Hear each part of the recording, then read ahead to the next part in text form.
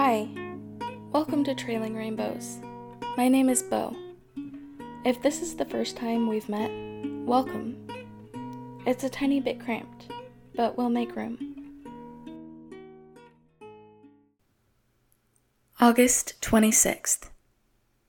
Dear Mom, Dad agreed to meet me for lunch in Silverthorne.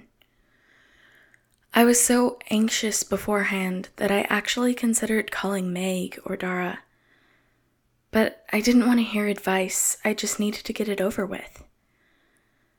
I sat in the car for several minutes in the parking lot, even though I could see him through the window inside. He was sitting with his hands in his lap, staring at the water glass in front of him, lost in thought.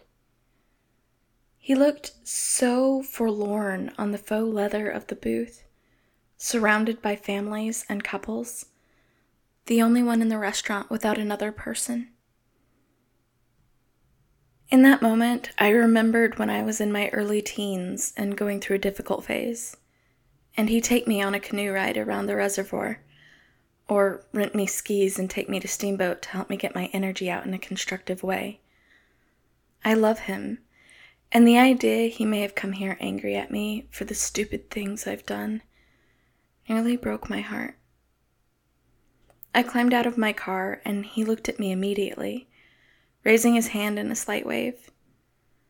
I waved back, locking Evan's door and pocketing her keys. Entering the restaurant, I could smell the tomato sauce and wonderful mix of Italian seasonings coming from the kitchen. I pointed to Dad when the hostess approached, and she let me by. Dad started toward me before I got halfway across the room, and scooped me up in the tightest hug he's ever given me. He was crying, Mom, and before I knew it, I was crying too. And I think we stood there for a full minute just clinging to each other. All of the loneliness of being on the road by myself came to the surface, and I could hardly force myself to let him go. By the time we got back to the table, the entire restaurant must have had interesting ideas about us. I didn't care. He told me a bit about getting Donovan and Dara's letter, and how it was such a relief to hear I was safe. He didn't say it in a way to make me feel guilty, but it still had that effect. He said that the family knew I was figuring things out, and I had a brief glimpse of insight that he's kept me safe from their censure. I told him about getting sick in Tucson, and how Meg pushed her way into my trailer and my heart. How Tom holds her back from being as forceful as she is naturally. I told him about Donovan and Dara, and how their absolute love and acceptance has been an anchor for me in this experience. We didn't talk about finances or the technicalities of your death. Dad gave me an intense look several times, and I know he was struggling with trying not to say something he'd regret. Maybe if I keep this day in my head and heart, I will remember that he loves me, that regardless of our lack of communication in the day-to-day of our lives, he will always choose me. Maybe he's the only one who will choose me, while knowing every little awful selfish thing I've done. Before I left, he walked me to my car and pulled me into another long hug. When he pulled away, a tear was trailing down his cheek. He said he felt a bit irresponsible, letting me traipse all over the country, but that it has to be my choice to come home.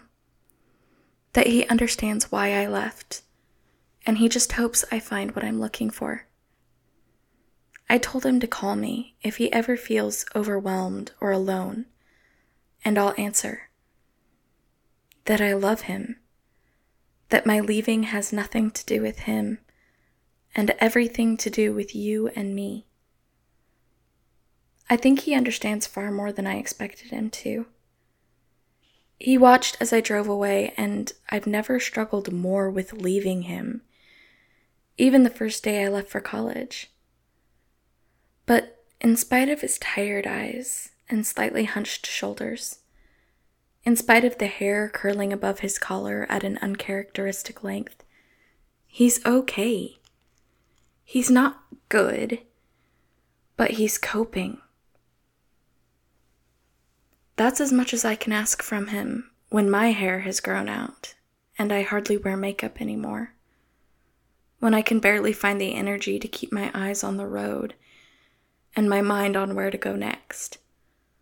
We're both doing the best we can, and I'm just so glad, so wistfully glad that for the first time since I left, it feels like we're in this together.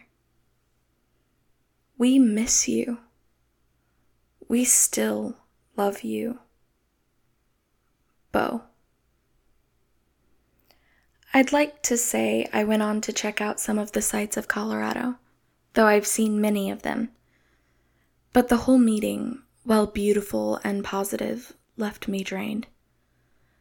I've only now woken up from a deep sleep that lasted most of the afternoon. I feel well rested for the first time in weeks. I hope I don't regret going on this trip.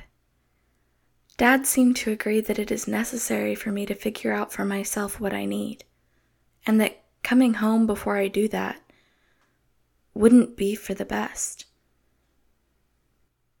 I'm going to put together a sandwich for supper and then read a book Dad brought me from home. It was my mom's favorite. A classic about a young girl who decided to be a school teacher up in the mountains of Tennessee. I've never read it all the way through, and I can't wait to find more of Mom in the pages.